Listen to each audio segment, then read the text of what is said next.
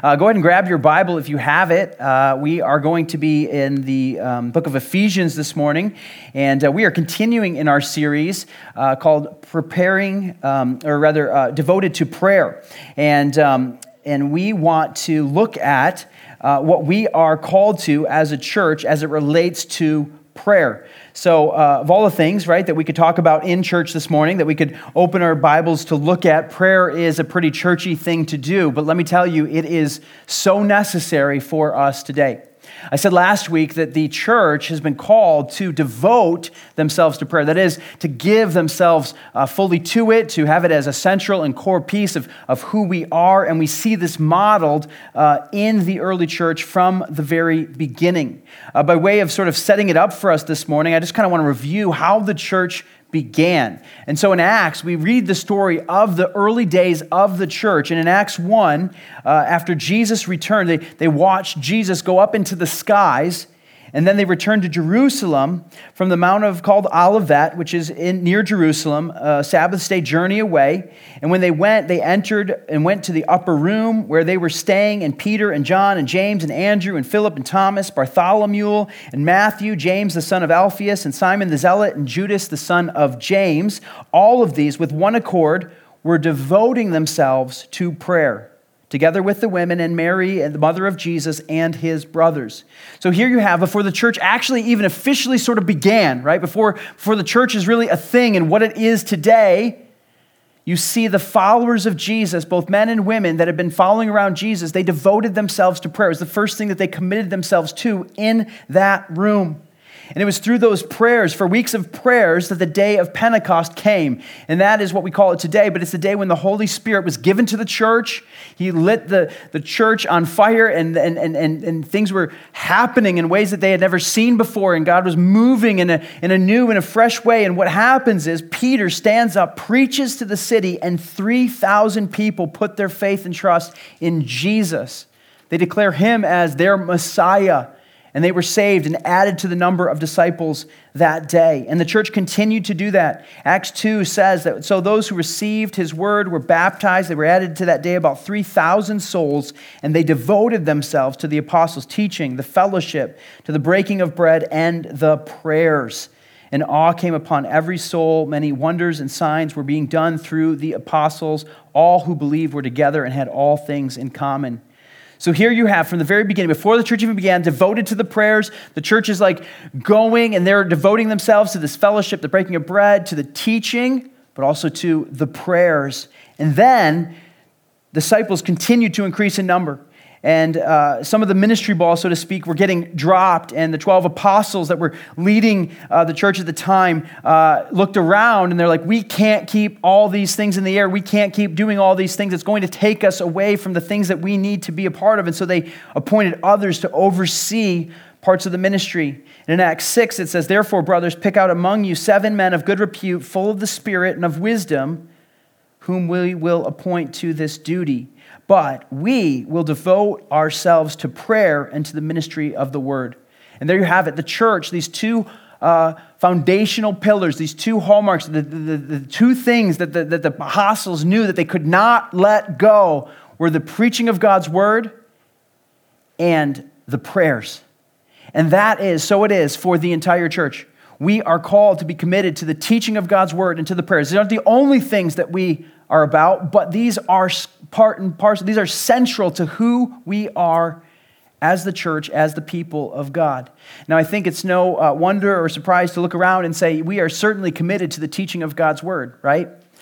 We just spent the entire morning worshiping God through song, not singing scripture, but songs certainly that were informed and led and you know, come from scriptural, biblical truths, but now we're turning our attention, and for the rest of our service, we're going to look at God's word together. This is the teaching of God's word.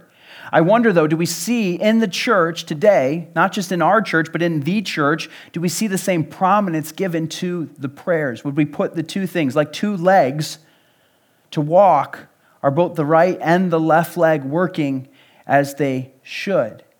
If I'm honest, and I look at our church, I look at the church, we don't put the same prominence on that, certainly in our services. I mean, what I hope we never communicate is that prayer would just be a transitional element.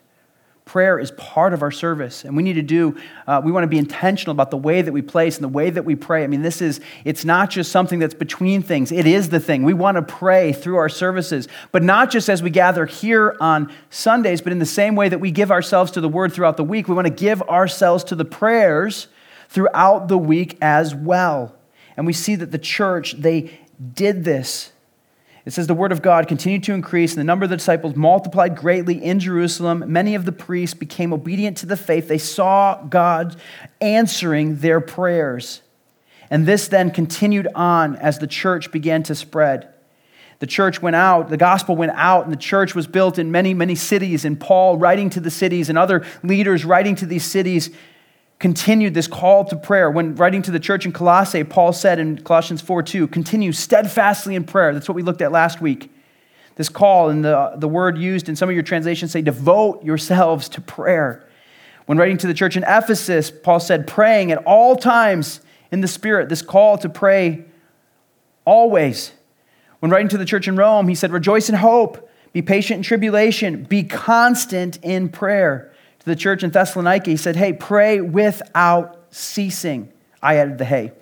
Corinth, he said, you must also help us by prayer. And then writing to the church in Philippi, do not be anxious about anything, but in everything by prayer and supplication with thanksgiving, let your requests be made known to God. Paul writing to Timothy, that young pastor, he said, I desire that in every place the men should pray. And James, writing to the dispersed Christians, he said, pray for one another. And we could go on. There are so many examples of this call for the church to pray. And if we're honest, nobody I think is surprised to hear that this morning, right? I don't think any of us would say that the prayer is something that's unimportant in the church. But then when we look at our knowledge of prayer and how much we pray and the importance and the prominence that we give ourselves to, I really question, are we devoted to prayer in the same way that the early church was? They understood and they knew the purpose and the place that prayer held in the church. Do we still have that same passion today? You know, there was a evangelist, preacher, pastor, a couple hundred years ago, D.L. Moody, in the early 1800s, wasn't sure about this in the churches that he was in, but he was making a visit to Scotland, as the story goes, and he was opening one of his talks at a local grade school, so just a normal school in Scotland, and he sort of asked this rhetorical question, knowing his own kind of experience and what the church had sort of experienced in prayer. And he just said, hey, what is prayer? And he was surprised because hundreds of hands in the room shot up. And so to his amazement, he was like, wow, I guess I should find out what they all think prayer is. And so he called on a boy in the front, and he promptly stood up, and he said this. He said, prayer is an offering up of our desires unto God in the name of Christ, by the help of His Spirit, with confession of our sins and thankful acknowledgement of His mercies. What a great answer. This answer, in case you don't know, is answer to the question number 78 in the Westminster Catechism. To this, Moody responded and said, be thankful, son, that you were born in Scotland. Right? Like this is good truth to be able to know. And I wonder how many of us could give such a succinct, helpful, inclusive answer of all that prayer is and all that prayer contains for the church. See, that's my fear for us, but more than that, let me just be clear about something. That's first my fear for me. I said this last week, I want to repeat this again, but this series, first and foremost, is for me. Listen, I hope and trust that you are blessed through this, that your prayers are built up, that you are encouraged to pray, that you have a greater understanding of the power of prayer and how to pray and all of that. I hope that for all of you. But I just have to be honest, I want that for me. I want to grow in my prayer. You see, God has convicted me this summer especially, but just seeing At times, the shallowness of my own prayer or the inconsistency in my prayer, my lack of dependence on prayer. It is so easy to fall into a pattern of over-dependency on myself, lack of dependency on God, and overconfidence in my ability, a lack of confidence in God's ability. And I find myself in a place where things are comfortable, and I stop praying with the same dependency that I once did. See, we can all probably relate to that in times of need or in times of difficulty, in times of trial. We are quick to pray. When things seemingly are going well, our prayers sometimes reside. See, I hope for myself that I grow in this, but I hope for our church that we would embody what we are calling this series, this devoted to prayer. And to be clear, I want to seek for us as a church to grow both in the way that we pray alone, like as individuals on our own, and the way that we pray together as a church in community. Both are necessary. If you missed it last week, I would encourage you to go back and to listen to last week's message or watch it. You can find it on podcasts on our websites. You can go to YouTube. But last week, we sort of began with the how of prayer. Because what I wanted to do is make sure that we had some tools as we walk through this series that as we come to and you feel more encouraged to pray or motivated to pray or you understand the power of prayer, that you would have something to go to be able to pray. If that's something that you've never really done before, that's a helpful place to start. If it's something that you've been walking with Jesus for a long time and you feel like, man, I've got prayer down, I would encourage you to still go back and look at it, because it helps us ask the question is, am I praying in all the ways that God has asked me to and called me to, and taking advantage of all the tools that He has given me? One of those tools for our church is that we would pray both on our own and with each other. But here's the thing that I'm worried about for us. I'm worried about that we get to the place, or that we move toward a place where there is prayerlessness in our lives and prayerlessness in our church. And here's why that concerns me.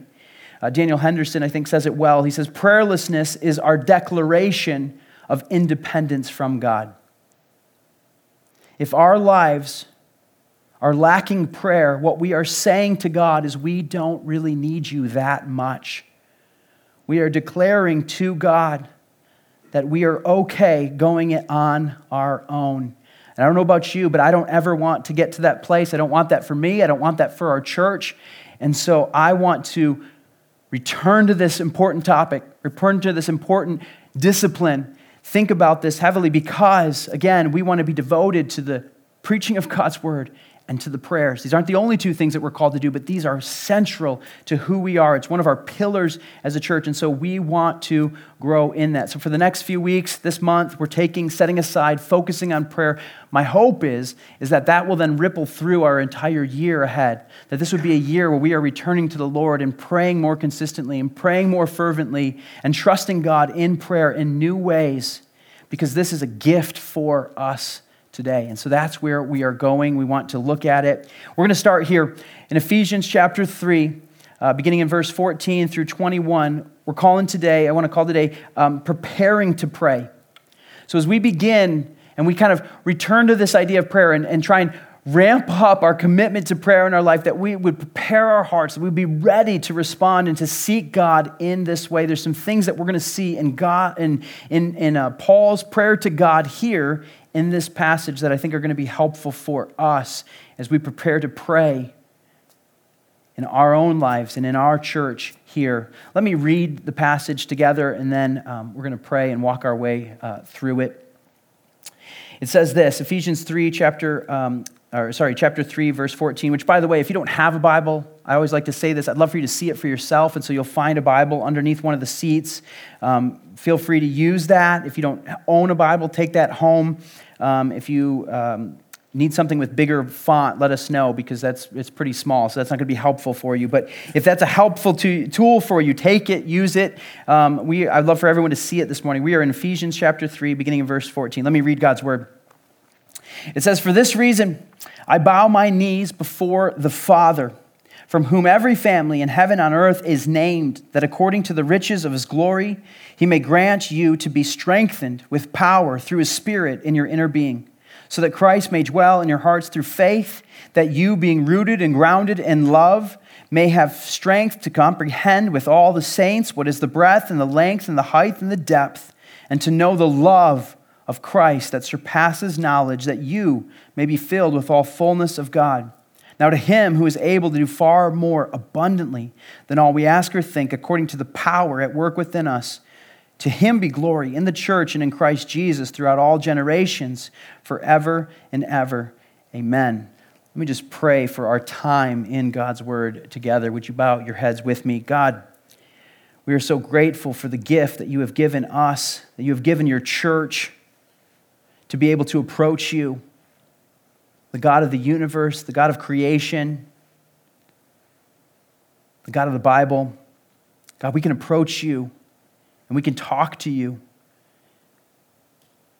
and you hear and respond to our prayers. What a gift that is. Lord, I pray that you would increase our devotion to prayer, that you would help us see, Lord, what an amazing opportunity we have before us. God, what a help and a strength and the source of power that prayer is. Lord, I pray for our church that you would just continue to shape us as we look at this, as we learn from your word. God, I ask that you would teach us this morning and show us what it is that we need to respond to. God, what you're trying to grow in us. God, that we'd be quick to respond and quick to hear what it is you have for us this morning. We ask all this in the name of your Son, Jesus, according to the power of your Spirit. Amen. All right, well, let's walk our way through this. This is a prayer that Paul is praying for the church in Ephesus. And I think what we can see is we're going to see four things that he had some understandings that Paul had that informed his prayer. And this would help us as we prepare to engage in prayer in a new way. The first thing we see is this. Write this down. Would we seek the face of God before the hand of God? Would we seek the face of God before the hand of God? Let me read the first two verses again. It says, "For this reason I bow my knees before the Father, from whom every family in heaven and on earth is named." Listen, if you hear one thing today, if you walk away with one truth from this time in God's word today, would it be this, that you would seek the face of God before the hand of God? I can't claim that language all my own. Daniel Henderson, who I quoted earlier, has some helpful resources, and that's sort of the way that he's phrased it. I really like the way that that's put. And why that's helpful for us is I think so many times we approach God with our needs. And we have what we could call need-based prayers. We have lists and requests and all of that, which are all good, right? I talked about the value of lists last week. But if that's the only thing that we're after, if we're always just looking for the hand of God and we fail to look for the face of God, we are missing out on what prayer is. Let me show it to you in God's word here. He says, "For this reason, I bow my knees before the Father." We need to kind of unpack this. We're jumping in halfway through a letter. There's been some things that he's already unpacked for the church, and so let's make sure we understand. If you go back to verse 1 of chapter 3, he has the same phrase, "For this reason, I, Paul, a prisoner for Christ Jesus on behalf of you Gentiles." This is actually where he started to say what he's about to say in verse 14 and 15. But as Paul often does, he gets a little sidetracked with some theological truth he wants to drop on the Ephesians. So he has this aside. He said, "Assuming that you have heard of the stewardship of God's grace that was given to me." He kind of makes this thing. And some of you have that friend that is always kind of running down rabbit trails, right? And they're like, "What were you talking about?" Got to bring them back. Or sometimes the rabbit trail has a rabbit trail, and there's you get so far down. So that's sort of where Paul is at here. I only wish that my rabbit trails were as helpful as Paul's. Some of the theological content that he has in his asides are fantastic. Obviously, they're inspired by the Holy Spirit, and now we have them here as Scripture. But what he's referring to back in verse 1 and now again in verse 14 is what he's been unpacking in chapter 2. And let me give you the cliff notes. In verse 4, it says this, "But God, being rich in mercy, because of the great love with which he loved us, even when we were dead in our trespasses, made us alive together with Christ. By grace you have been saved." Paul is recounting to the church the work that God has done, the work that that the God the Father has done in their hearts through the work of Jesus Christ. They were dead in their sins, separated from God. This is the place that all of us find ourselves in. We are born into this. We confirm it by our own actions. We are separated from God by sin, dead in our trespasses. But he's recounting the good news of the gospel, and that is this, that Jesus Christ came and made a way, purchased our life through his death and through his resurrection, and he has made the church alive together with him, and he has saved them. This is the good news of the gospel. This is the good news that is available to all of us today, that we have but to believe in Jesus' finished and accomplished work, and that we too would be saved and made alive together with Christ. But more than that, as he goes on through the chapter and kind of toward the end, he says, listen, you're no longer sort of outcasts in the family of God. You're not strangers, you're not aliens, but you are fellow citizens with the saints and members of the household of God. See, he's writing to a Gentile audience, and he's telling them that you have been brought in to the family of God. He said, God, by saving you and by making you alive, has now adopted you into his family. And so you now have access to all of the benefits, all of the blessings, all of the everything that comes along with being a part of the family of God. You have now been made access to because he has brought you into his family. That's where he gets to with verse 14. He says, for this reason, right, because God has saved you and he's brought you into his family, for this reason, I bow my knees before the Father, whom every family in heaven and on earth is named. See, Paul here, he says, I bow my knees. He bends his knees. He gets low before the Lord. Sometimes it is so good for us to think about the posture with which we approach God. For the Jewish people, it was most common to approach in a standing posture, though bowing was not unheard of or never seen. But Eusebius, writing about the history of the early church, says that the most common posture for prayer for the Christians, for the church, was to bend their knees, to bow before God. What does that indicate? What does that say? Well, it shows submissiveness. It shows adoration. It shows deference. There's a solemnness to it. When we bow our knee before God, that posture shows the posture of our heart in a physical way. There's something good and helpful about our physical posture before God. So he's bending his knees, bowing his knees. He's kneeling before the Lord. And that word before is so important. It's actually a really unique word. It indicates a face-to-face sort of interaction and exchange. You know, we're so good. We have so many opportunities, right, to engage and connect, not face-to-face. We can text, we can email, we can call. If anyone does that anymore, I feel like I love to call. I'm kind of old school that way, and people like seem offended sometimes when I call. They're like, you didn't text me first to tell me that you were calling. I'm like, when was that a thing? But I still just go for it. I don't care. I leave voicemails too. I just mess with people. But we can connect with people far away, and now certainly through this last year, we've gotten really good at Zoom and meetings and FaceTime and all of that from afar. But that's not what Paul's talking about here. He's talking about face to face. He says before, it's indicating a face-to-face interaction. But more than that, it's indicating an intimate face-to-face interaction. See, this is someone who you know and who you're in a relationship with and who you trust.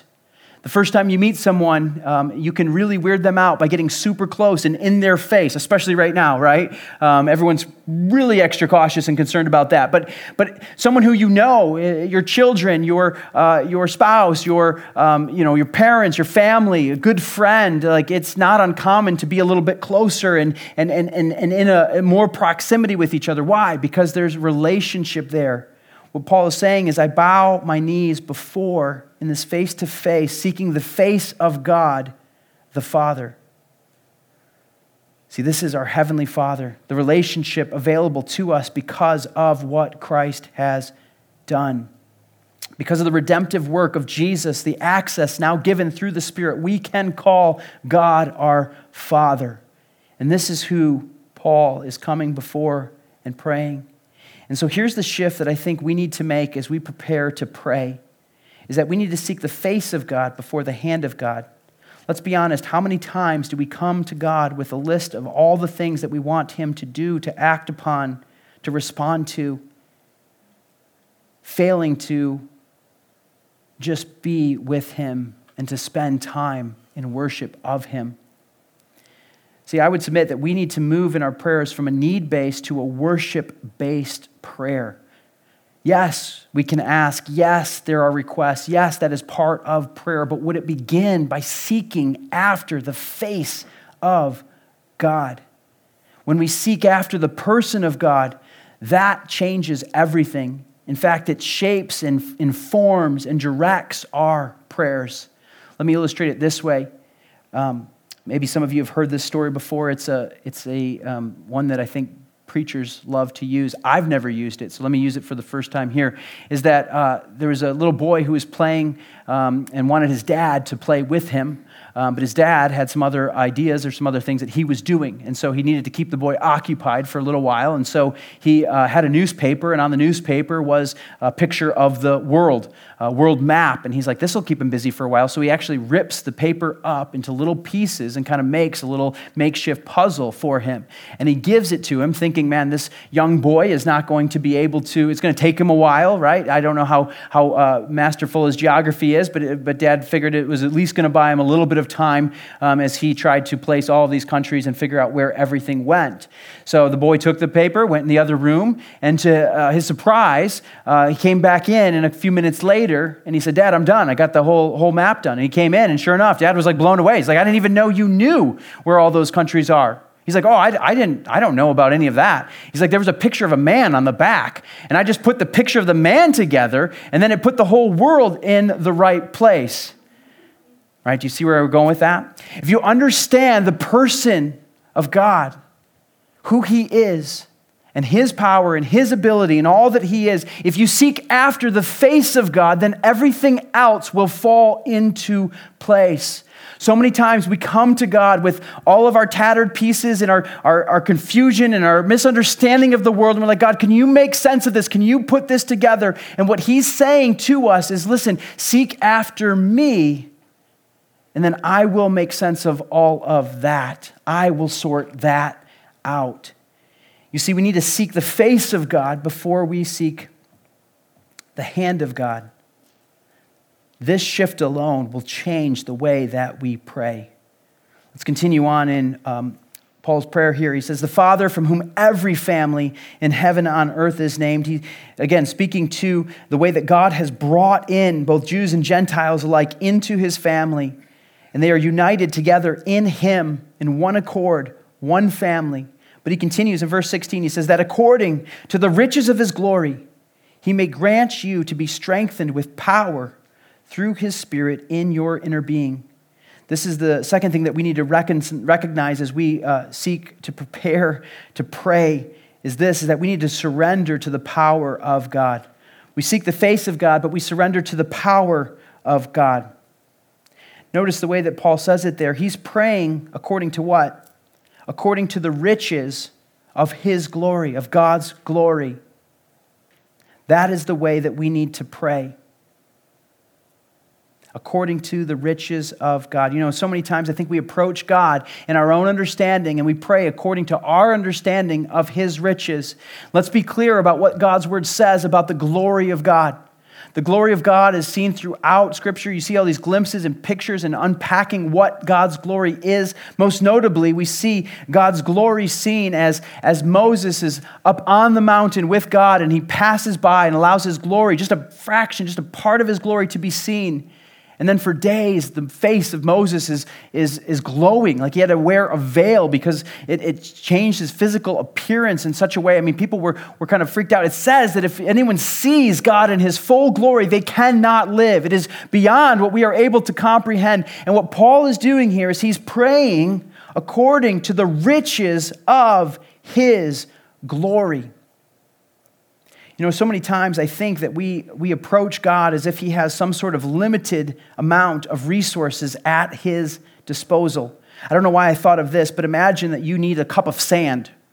I don't know what you're doing with that sand. Maybe you're going to do some of that cool sand art or you're going to put it in, I don't know, whatever you're going to do with the sand. You need a cup of sand. And so you approach God and you kind of have in your mind this picture that he's going to give you a cup of sand from his bucket of sand.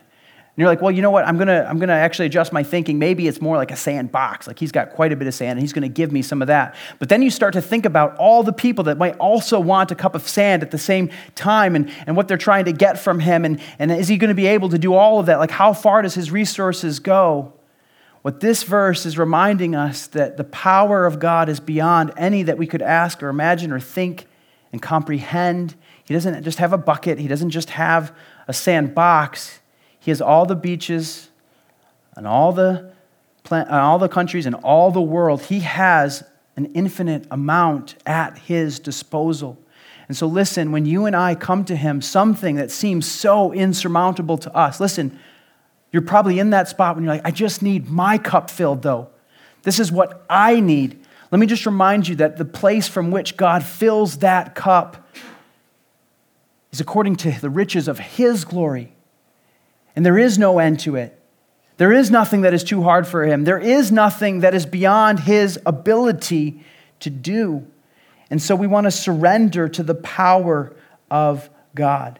You see, part of that, I think, is to understand as we recognize our own shortcomings and our own inability in that. We tend to read that into God and we look at some of the things that we think he can do. And so then we pray in light of those things. Rather, we need to switch it. We need to recognize our own shortcomings, but then we need to rely fully upon the power that he has available to him. And I think to do this, listen, church, we need to pray prayers that are led by the Spirit. We've been given the gift of the Spirit. He has filled us and he is working through us. Would we ask him to lead us in the way that we pray? Notice again the power by which Paul is praying here. He says that according to the riches of his glory. What's he asking for? That he may grant you to be strengthened with power through his Spirit in your inner being. Paul is praying the church would be strengthened with the power of the Holy Spirit from the inside out, that their entire being would be transformed. What an incredible source of power, right? It says that the same power that raised Christ from the dead is now at work within you. And so Paul knows that, and he's surrendering to the power of God, and he's praying according to the power of God. Let me ask you this. How many times do we pray prayers that we could define as shallow, right? Where we limit what God is going to do? If I can, I want to pick a little bit and meddle. The first service told me I didn't go too far, so let me just do it again, and we'll see. Hopefully I don't get in too much trouble. But sometimes we have certain phrases and things that we say and things that we ask God, and I wonder, are we really praying in surrender to the power of God, knowing what God is going to do? See, I grew up around church, and so if you did, you probably have heard this phrase too. I think sometimes we like to pray for traveling mercies. All right, now listen, if that's you, I don't have your face in mind. I know that's kind of a thing that we say. We pray for traveling mercies. If you didn't grow up in church, you're like, what are traveling mercies? I don't totally know myself, but I think what traveling mercies are is we're praying that we would get from where we're going or where we are to where we want to go and to do so safely. Okay? Let me be clear. That's not a bad thing to pray for, all right? Like we want to pray for safety. We want to be able to arrive. But listen, church, if we're going on some trip and that's the extent of our prayer, like you're like, hey, can I pray for you about your trip or anything? And it's like, well, could you just pray for some traveling mercies? I need some of those, those kind of mercies. I need the traveling kind that gets me from here to there. And so I would arrive safely. Like, listen, God has so much more at his disposal. And when we pray according to his power, like how about praying that the time that you spend in the car together as a family on the way there would build and increase the relationship together, that you would have opportunities with your children to be able to pour into them, that you and your spouse would be able to connect, that when you get there, whoever it is that you're visiting, that you would be a blessing to them and you would be able to bring the gospel of Jesus, or you'd be able to encourage them in the word, that as you travel, you would be reminded of just how vast God is and that he has the power to work and affect in all of these places and all of these things. Like there are so many more things that we can be praying about rather than just getting us from here to there, Did I meddle too much? Is that too harsh? So here's the thing. If you ever ask me for traveling mercies, I can't wait to read the prayer request this week because I know how you guys work. As soon as I say something like that, everyone's writing it down. You're going to do it. And you're like, and some of you even now, you're like, oh man, I'll still pray for it, okay? I'll pray for that. But I'm going to encourage you lovingly, warmly as I can. Can we pray according to the riches of his glory as we pray for one another? God can do so much more than we would ask or imagine. Paul's prayer is that they would be strengthened with power through his Spirit in their inner being. Would we pray prayers that rely upon things that only God can do? You see, the first point informs the second point. If we are seeking the face of God rather than just the hand of God, I think our prayers become a whole lot bigger.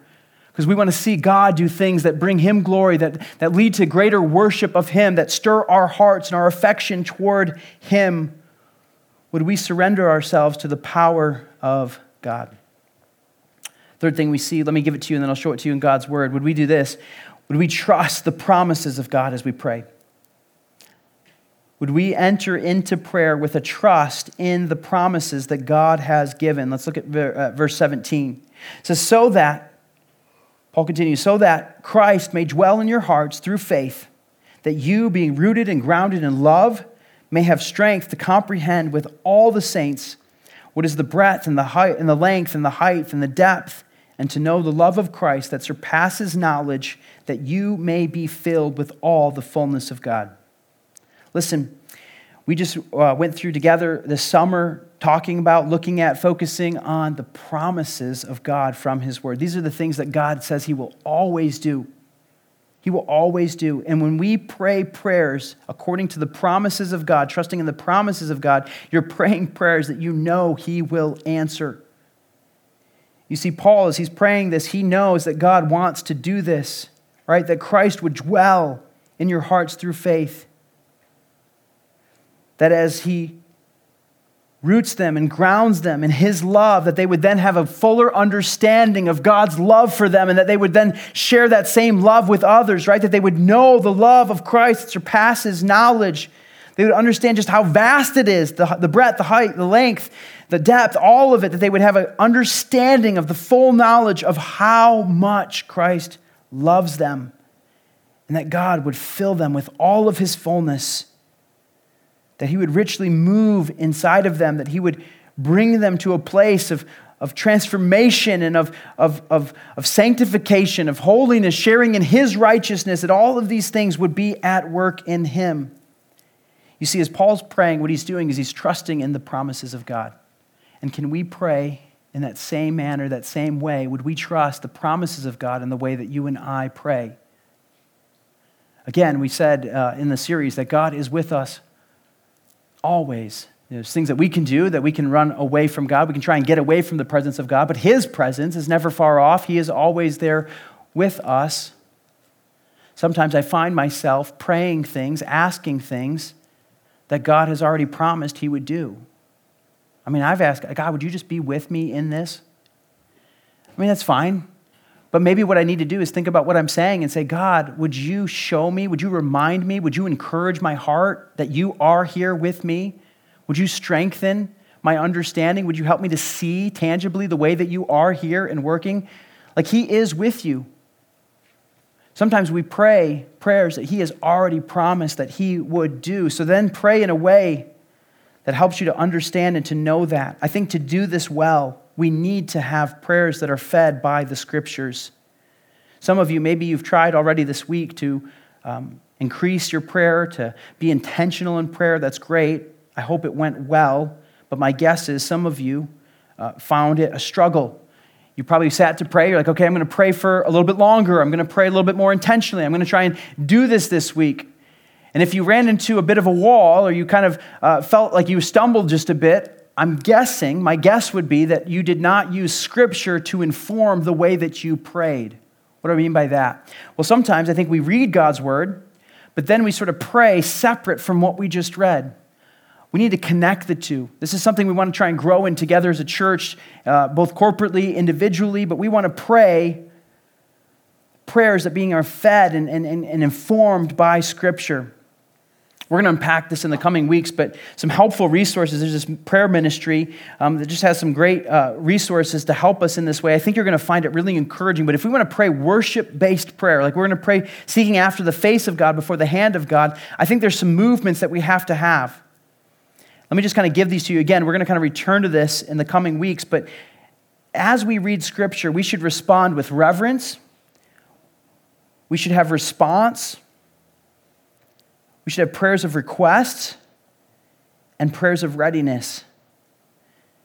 The movement is sort of this upward, this downward, this inward, outward response to Scripture. Let me show you what I mean. This is a guide that I got from this ministry. It's just super helpful to have, but let's take the Psalm of David, the 23rd Psalm, which is probably familiar to most of us. Again, even if you're sort of new to church or haven't spent much time in God's Word, you've probably heard Psalm 23. It says this, let me read it. The Lord is my shepherd, I shall not want. He makes me lie down in green pastures. He leads me beside still waters. He restores my soul. He leads me in paths of righteousness for his name's sake. Even though I walk through the valley of the shadow of death, I will fear no evil, for you are with me. Your rod and your staff, they comfort me. You prepare a table before me in the presence of my enemies. You anoint my head with oil. My cup overflows. Surely goodness and mercy shall follow me all the days of my life, and I shall dwell in the house of the Lord forever. What an amazing psalm, but this can inform our prayers. If we begin that first movement, that upward of reverence, we see in this that God is the good shepherd, that he is our provider, Jehovah Jireh, that he is the God who grants peace, Jehovah Shalom, that he is our leader, that he restores. There's so many things that we see about who he is. But then the way that we can pray then is in light of those things. So we can say, God, I praise you. When I needed, fill in the blank, you were my provider. Think about the things that God has provided. God, I praise you because you led me to blank when I was blank. It says you led me to green pastures, right? You made me, like, when has God led you when you were in that? God, I praise you because you give me peace when, and pray according to Scripture. That's the reverence part. But then would there be an inward response, or rather this downward response that, Lord, I surrender my desire to have blank, realizing that you provide all that I need. You can see it right there in there. He restores my soul. He leads me to paths of righteousness. He prepares a table for me, right? I surrender my desire to have this, knowing that you provide all that I need. Lord, because I realize you are the leader, I surrender my self-made plans for. Even though I will dwell in your house forever, I confess that often I try and find my value in. Again, you look at God's word and you pray according to that. Would there be a response? But then requests. It can inform the request in the way that we pray for ourselves, the way that we pray for others. Lord, I pray that you will shepherd blank as they name the situation. I pray that so-and-so will find satisfaction in you and not in. Lord, I'm trusting you to restore. God, I call on your name to lead as I. Lord, I enter this situation. I pray with your divine preparation and anointing. I pray that you will have a firm assurance of your goodness as I mean, all of these things are informed by that. You see how it leads us in the way that we are requesting. See, that's what I mean when I say that we need to trust in the promises of God. And one of the ways that we do that is we allow Scripture to inform the things that we are praying. And then would it move us toward readiness? Even though I walk through the situation, we will fear no evil because you are with us. You are a provision, even in the presence of our cup overflows. You see, there are so many ways that we can pray the Scriptures. Again, we're going to return to this in the weeks to come, but I just wanted to give you a bit of a preview of one of the ways that you can allow Scripture to inform your prayers as we trust in the promises that God has given.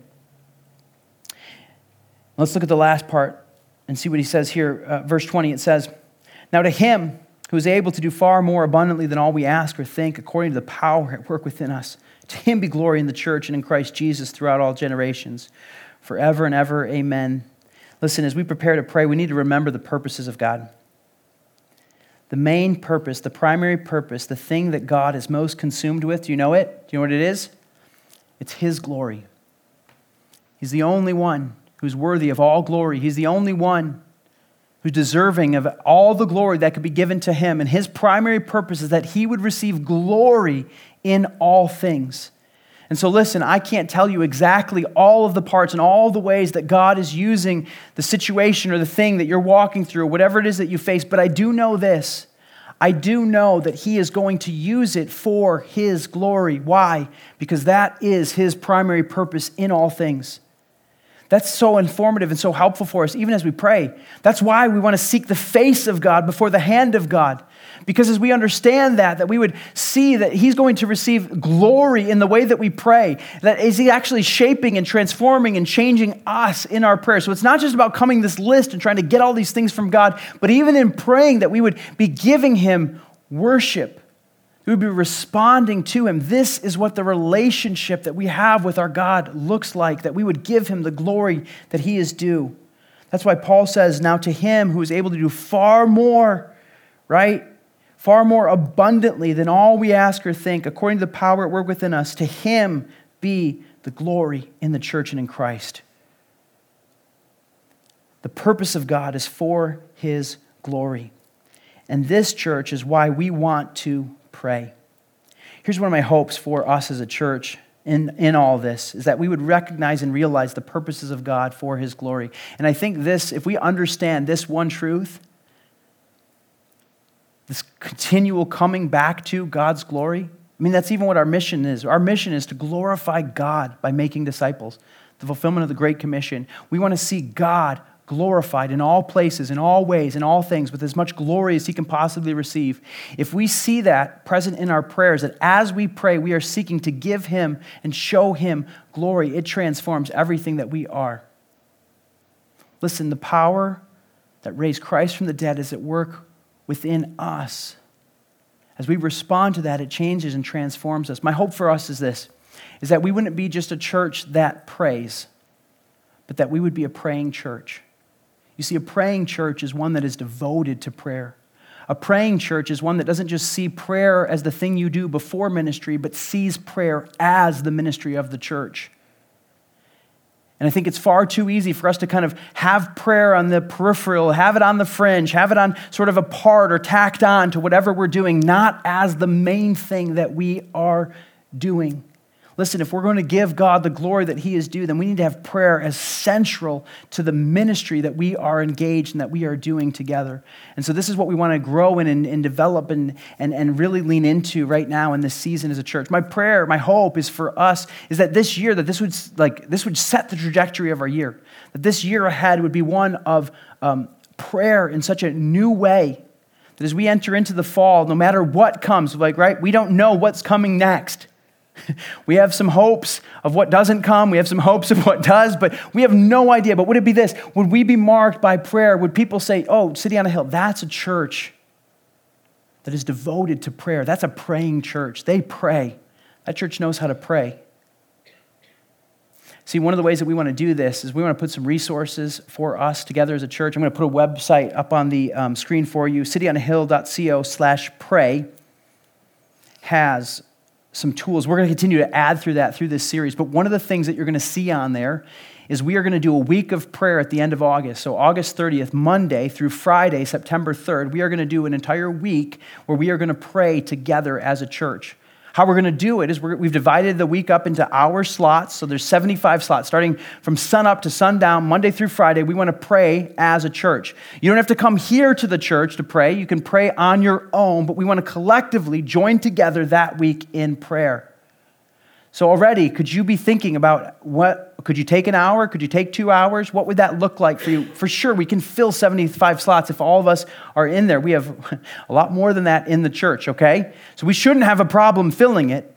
And I know some of you have limited space. So if you're available during the day, if you can take 2 a.m., if you can take 2 p.m. or 3 p.m., that might be a trickier time for some. And so those night slots, those early slots, those, if you have availability during the day, take it. But maybe you want to take your lunch hour and you want to pray, or you want to get up early and you want to pray, or you want to stay up late. Listen, if you go to sign up and there's like a slot that you really want and it's not available, you can still pray, okay? It's not just that one person or something like that. We're trying to spread it out, though. Let us know. We can open up more slots. My hope is that we'll get to the place that we could do this for an entire week, 7 days, 24 hours, and fill every hour of the day round the clock for a week. I would love to do that together as a church. But let's start here. I think this is doable for us, Monday through Friday, sun up to sundowns, praying as we enter into the fall. We're going to seek after the Lord for a number of things. We're going to pray for the things that God's doing in us, praying for our own souls, praying that God would be transforming and growing us. We're going to pray for our church body. We're going to pray for our community. We're going to pray for the things of God. We're going to send out resources and guides, all of that. If you're nervous or anxious about praying for an hour, that's a good thing. It's okay. We're going to help you. You're going to find that it's going to be a lot easier than you think if you've never done that before. We want to engage in this together, but we want to be a praying church. So let's do that now. Why don't we take some time and just pray here in our service, just in the quietness of where we're at. I'm going to invite Scott and Margaret to come up, and they're going to lead us here in a song as we close our service. But let's do this. Why don't we quiet our hearts before the Lord, and why don't we pray according to these things? Is there some things maybe in your heart right now you need to just seek the face of God? You've been seeking the hand of God, but maybe you need to seek the face of God, that he would be near to you. Is there some things maybe you need to surrender to the power of God, trusting that he has the power to move? Maybe you need to trust more in the promises of God, remembering what he has said would come to pass. Would you declare that to him?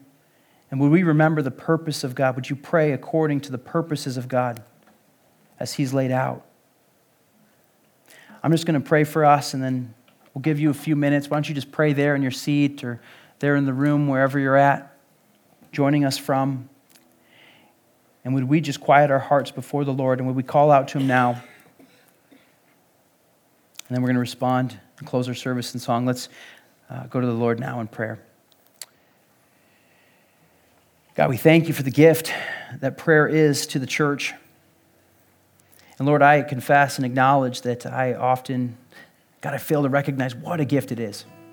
Lord, this isn't something that is a burden. This isn't something that's on our checklist. God, this is you calling us, inviting us into relationship, God, inviting us to tap into your power, God, and your strength and your might in the ways and things that we are not able to.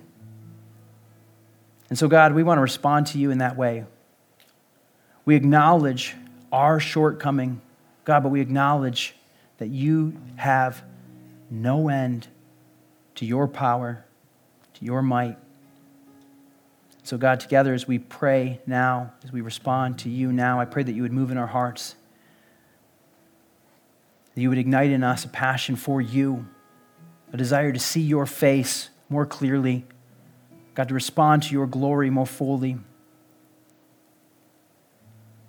God, we want to respond to you now, we pray.